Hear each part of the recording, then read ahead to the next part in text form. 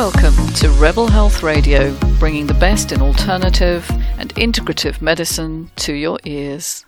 Hi everyone, it's Patricia Warby, Alchemy Therapies here, and another in my ongoing series of conversations with friends and colleagues. And today I'd like to welcome someone I've known, well, it must be getting on 10 years now, I expect, Andy Anderson. Yes.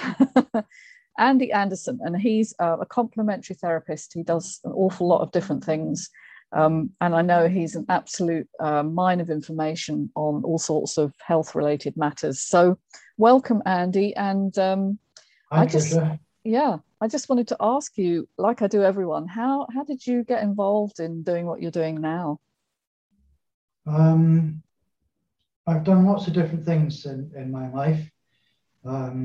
Yachts, boats. I was in construction for 10 years, and while I was doing that, I hurt my back. And I went, I didn't know anything very much about complementary medicine at that time. So I went to the medical route and the doctors, and they did nothing. I had some quite good exercises called the McKenzie regime, which was quite good. But basically, I was working in pain for about 2 years. And I got absolutely fed up with that. And I could see it round about me, you know, all the old boys on the side going, oh, my elbow, oh, my knees, oh, my back. And I thought, goodness me, I really do not want to be like that in my old age. So I went back to a doctor and I said, look, I want to go to a chiropractor to see if they can do anything about my back. And he said, oh, you don't want to go to one of them quacks. I kind of looked at him and I thought, oh, okay. So I went away and I was still in pain. So a couple of months later, I went to a chiropractor. Within 3 sessions, they explained to me that I'd dislodged my left sacroiliac joint and that it was now back in place, and that I'd have to be a bit careful with lifting for a while, and I didn't want to do certain movements with force. And that was fine. And for years, I could get on with my life. One thing I couldn't do was turn a trolley around the end of the aisle in the supermarket. That was one of my limitations. That I couldn't do that. I had to walk it around and then push it in the direction I wanted. So I couldn't do that rotation thing. But I also knew that I couldn't continue to work in construction. And I would need to retrain. So then it was a question of, well, what on earth am I going to do? And my partner at the time was interested in reflexology and feet. So I continued to work in construction, but I'd started doing Saturday courses at City College. So I did my basic massage and continued to work to put bread on the table. And my partner at the time did a complementary therapies diploma. So we started a joint business basically, and gradually just shifted over. I did body massage and Indian head massage plus the anatomy and physiology with it. And I did the aromatherapy, which initially, before I knew anything about it, I wasn't particularly interested in. I wanted to do sports. But you know, it took about 2 weeks before I discovered that playing with oils was exactly the same as playing with herbs and spices when you cooked. It was great fun and a very valuable treatment. So I took to that like a duck to water, and it was the course I could do on a Saturday. And then I realised that to do my sports therapy, it was a bigger course. I needed 2 days at college, 2 days home study. So I did that at Fareham College and worked 3 days on the black economy to put bread on the table. Then I moved over, working a day in a chiropractic clinic as a massage therapist, where I met a very interesting guy called Harry Rowe, and he invited me to do the massage therapies at a new practice that he was opening in Alton. That was the start of my professional career then. So a case of not sort of one winding thing, but a case of moving over. I never had the opportunity of doing something like a 3-year degree course. So for about 8 years, I did a diploma course or more, picking up bits and pieces. Yeah, interesting. I've never put you as a construction worker. I don't know why. It's an interesting history, isn't it? But then it was kind of problem solving, and kind of that's what I still do, is problem solving. Yeah, it's true, isn't it? But it is with people, which of course I much prefer. Yes. Rather than with materials. Yes. No, fair enough. Some of my approach is actually still the same. Yeah. As strange as that might sound. No, it's an interesting background. I've done many things in my life as well, so we haven't all woken up and instantly known what we wanted. It gives a breadth of life experience which you can carry over to eliminating people's conditions. It gives you a greater understanding for when people walk through your clinic door. And so you've run your own business now for how many years? How many years is it going on? Since 98, I think. So we're talking 20. Getting close to 25 years. 25 years-ish. Wow. Yeah. And that, I think, is reflected in your breadth of knowledge. You know a lot about so many different areas, I've found. And I know you've got particular kind of experience with treating people in pain, isn't it? A lot of people come to you when they're in pain. A lot of people are in pain, yeah. Yes. And so what do you offer them? I mean, what do you look for? What are you trying to identify? Okay, I'm trying to identify a problem area which is causing pain, discomfort, lack of mobility, restricting life in some way or another. And then to identify what the problem is in that area and to do something about it, whether that's to improve it in some way, preferably to eradicate the problem, but of course that's not always possible. So I've kind of developed therapies and skills in that order. So I combine Dorn method, which is a very gentle structural correction method. And the main body working thing I use is Tui Na, which is Chinese medical massage, and incorporated that in Western sports therapy. And I find that's a very, very potent tool set for musculoskeletal pain. So I'm looking at especially lower back and pelvic problems, spinal problems, neck problems, frozen shoulder, muscle strain, repetitive strain injuries of all types, all kinds of things like that. And are there any sort of commonalities with all of that? Are there areas that everybody fails at or has an issue with? Well, modern life. Well, there is that. It gets everybody, I'm thinking more sort of, we sort of talked before we came on air about, breathing, how people breathe, that we know that's an issue for a lot of people, is they've got stuck, haven't they, in patterns of breathing, which are not really helping them release. Absolutely. It's part of actually what I meant when I said modern life, because modern life is so stressful. Yes. And stressful breathing, and when you're in stress mode, your breathing is high and shallow, and it's functional in terms of running away from tigers, the sort of evolutionary side of stress response, where you've got to run away from danger, or you've got to fight danger, you've got to contest danger.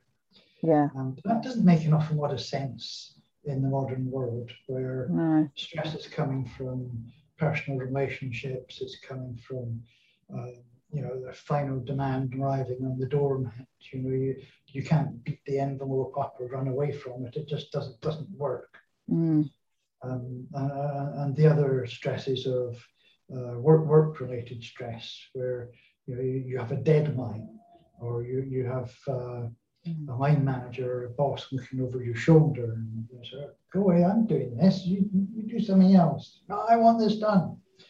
And that kind of stress needs management by strategists, and breathing strategies are a big part of that, essential part of it. Because breathing is automatic. You know, everybody breathes. You don't have to think about it. But if you've got stressful breathing, it's up here. So where's the danger? What's going on? You've got tension, and you've got a whole host of things that kick in automatically with hormonal changes and nervous system changes. If you change your breathing, you address this at the same level at which it occurs. So it's all automatic. As soon as you change your breathing deliberately, and it's the only one you can get a handle on, as soon as you change your breathing, you can change your stress response.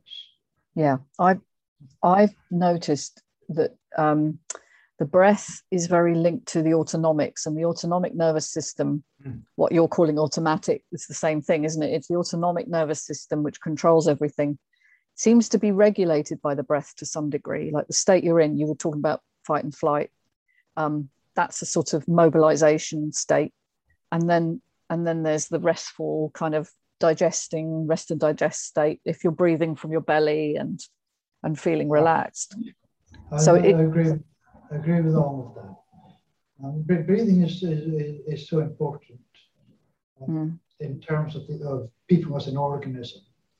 There are such direct and important feedback mechanisms that feed into the control systems of the body, so that when you change your breath, you only need to take a long, slow, deep breath. You only need to take 3 or 4 of them before your body recognizes that there's a difference. You know that you have your heart rate changes, your blood oxygenation rate changes, the amount of carbon dioxide in your blood changes. Really basic, fundamental, not even human, mammalian things. Yes. That are millions and millions and millions of years old. They're absolutely fundamental. If you can get that right, then you're taking care of a major stressor, because if your body can't actually get enough oxygen, that in itself is a huge stressor. Of course it is. Yeah, it's a very serious one. So and I often do this with a lot of clients, is just any kind of deep breathing. Just watch a baby, or just put your hands across your belly, just fingertips, just touching. Long, slow, deep breath in. Your chest cavity fills, that expands to the abdomen. Your fingers just part. That's your telltale. So yeah.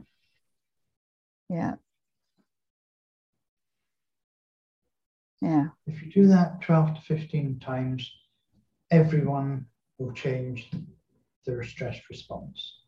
If you practice that, you only need 3 or 4. Then your body knows what's going to happen, so it changes quicker. Yes. You can either remember to do it, or you do it after a stressful event, or you do it, on the hour by the clock.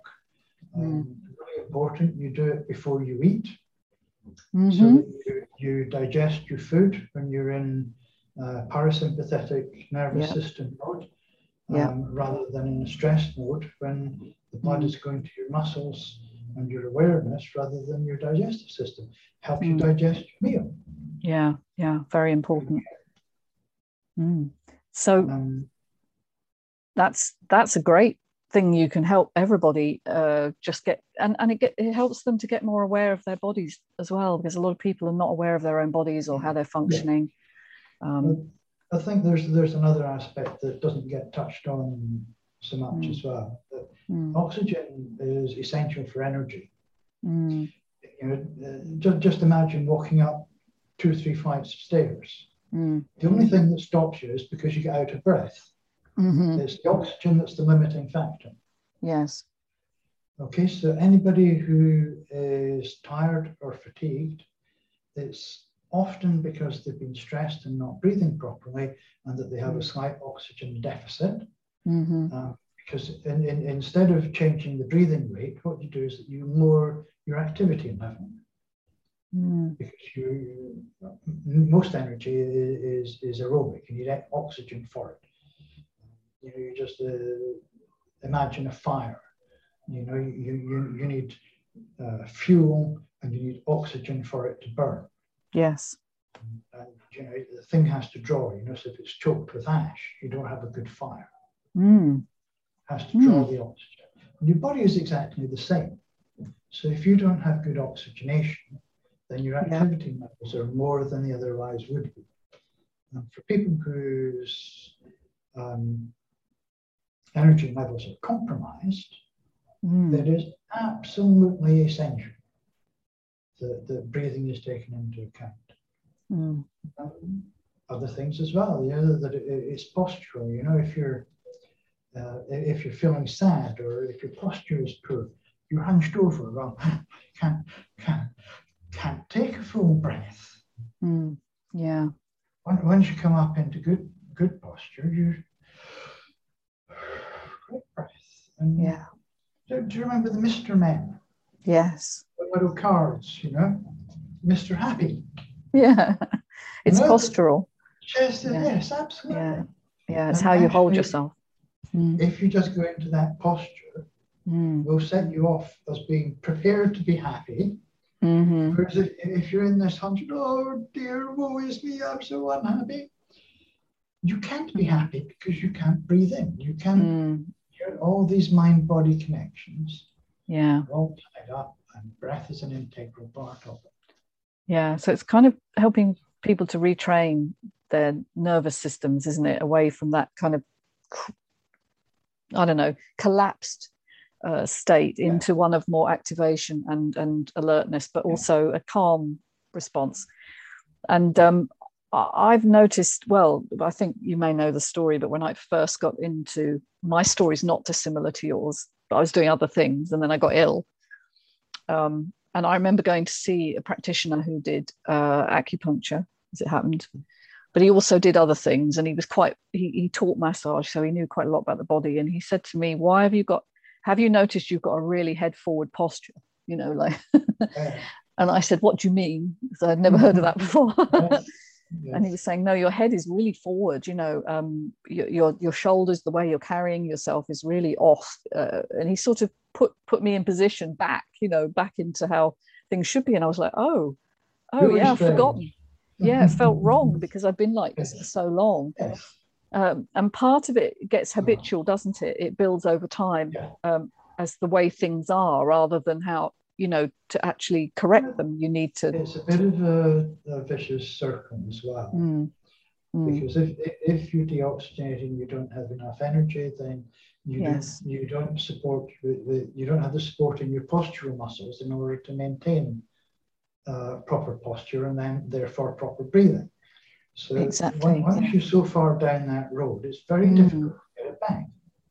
Which is why I like the chairs that I have, the one I'm sat in, because it means that I can lean back and gravity takes my shoulders and my head back and it naturally opens the chest. My chest. Yeah. If I'm going to relax, I can have a relaxed breathing and a relaxed posture. Without using a lot of energy. Yeah. Absolutely. Wow. Right.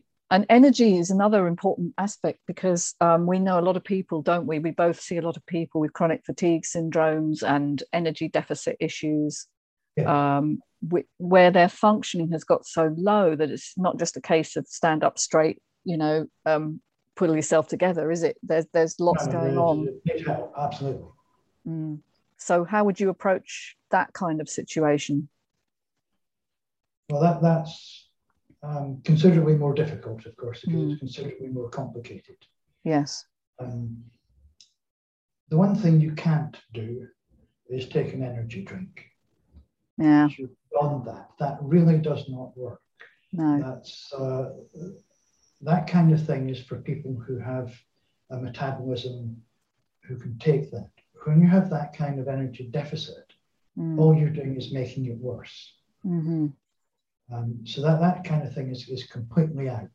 You have to come right back to the very start of how does your body make energy? You have to address it from two directions. One, to increase your energy production. Yeah. Two, to reduce the things which drain your energy. Absolutely. Without going into detail about that, everybody knows that. There's the person, oh God, there's them again. Oh no. Right? Or you walk into a room and I don't like this room. I'm not comfortable here. All of these things are energy drainers. Yeah. Okay, and the energy builders are things. Well, before we get technical, the first one is fun. If you're having a laugh, your energy is good.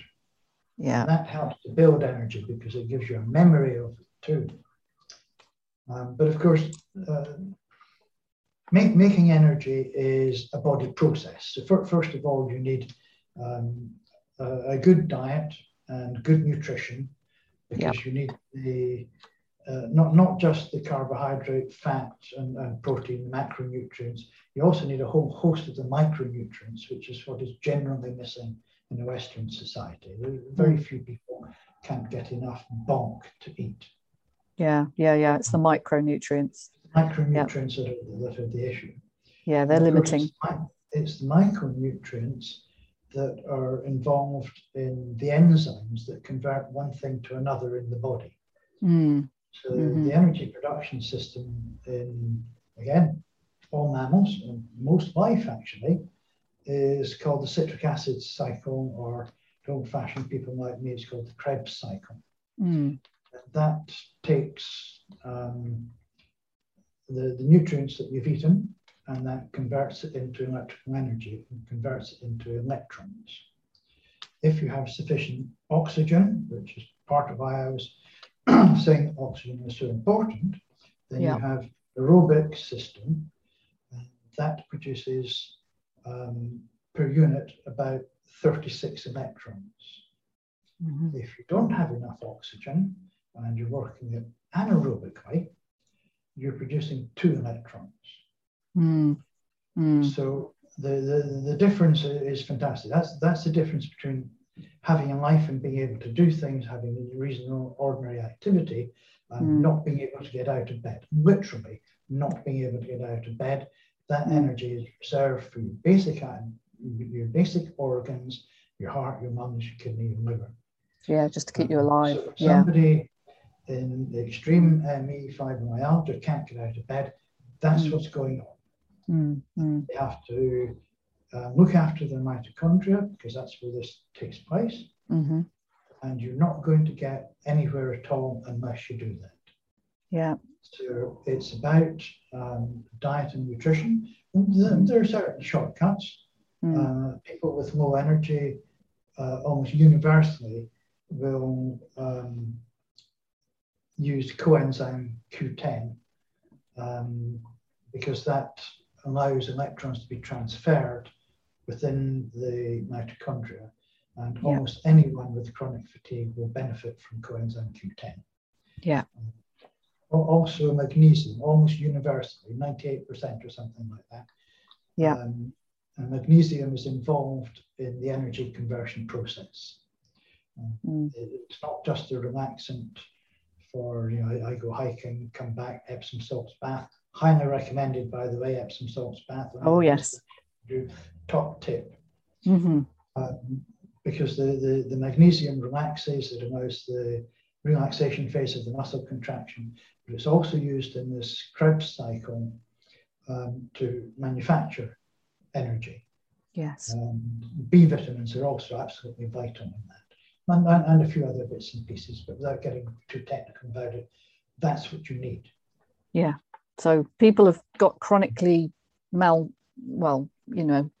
they have a kind of form of malnutrition, really, but it's not lacking like carbohydrates and the macros. It's these micronutrient deficiencies, isn't it? Well, yes, I would kind of agree with that, but things aren't definite yet. We don't actually know. What we do know is that everybody with chronic fatigue is short of mitochondria.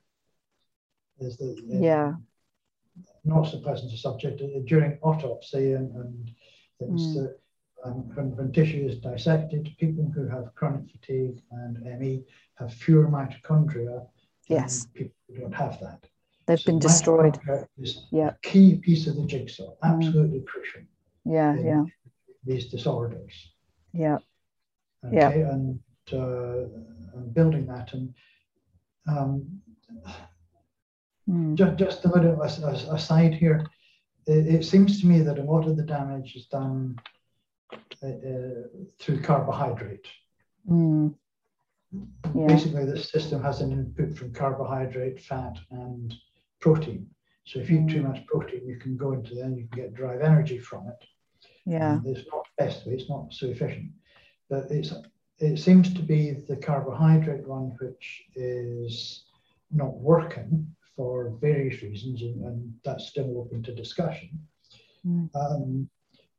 But one of the things that can alleviate this is going over to a ketonic diet, which gives energy from fat to those same mitochondria, but in a slightly different pathway.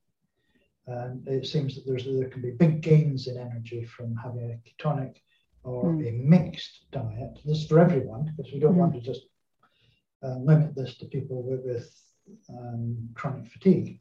Is that everybody would benefit, or everybody's energy system would benefit from a mixed diet. Yeah. So a little bit of fasting and going over to ketonic burning is actually a really good idea.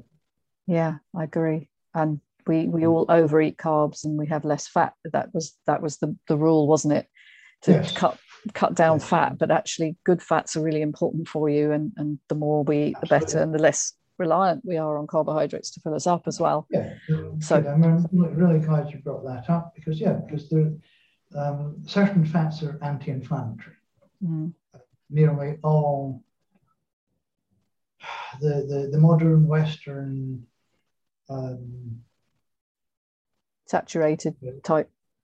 Yes. The diabetes, the heart attacks, the cardiovascular, the strokes, Alzheimer's, these metabolic, that's the word I'm looking for, these metabolic disorders,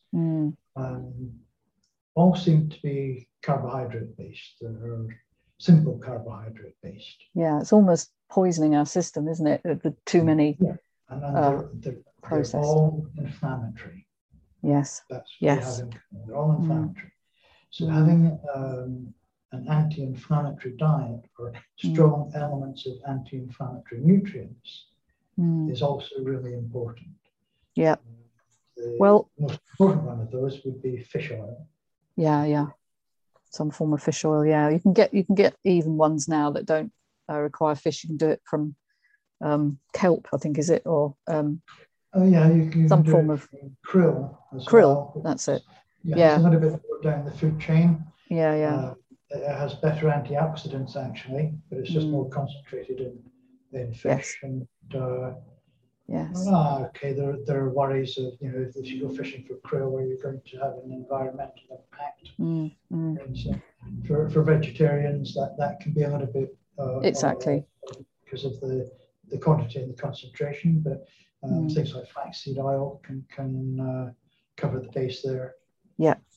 I use that a lot in my regular diet. So, so really, I think the most important thing you're giving me is that the average person can make changes. You don't need to be doing anything majorly different. You just have to change your lifestyle and your habits and your diet to kind of tweak things to make it possible for your body to heal, which I think is the naturopathic or natural medicine view. Is we're not just trying to fix a problem, we're trying to heal the body and create this perfect environment for a good metabolism and good posture, and the body and the mind are working together in harmony. So I love the way you bring things together. I find it very inspiring, and I know that we could probably talk. I think there's another talk in this about more about the mitochondria and the sort of low energy, but we're going to stop pretty much here, I think.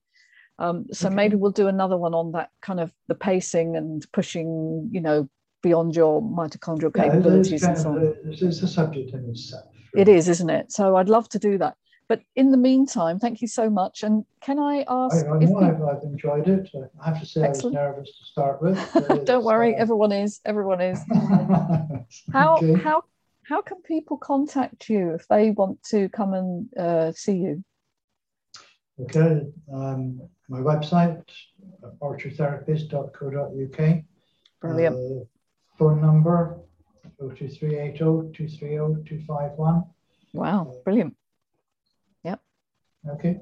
That'll do it.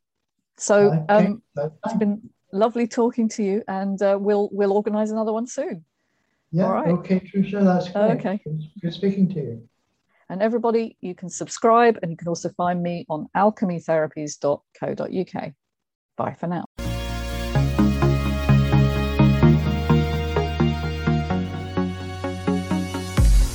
Hey, hope you enjoyed listening to Rebel Health Radio.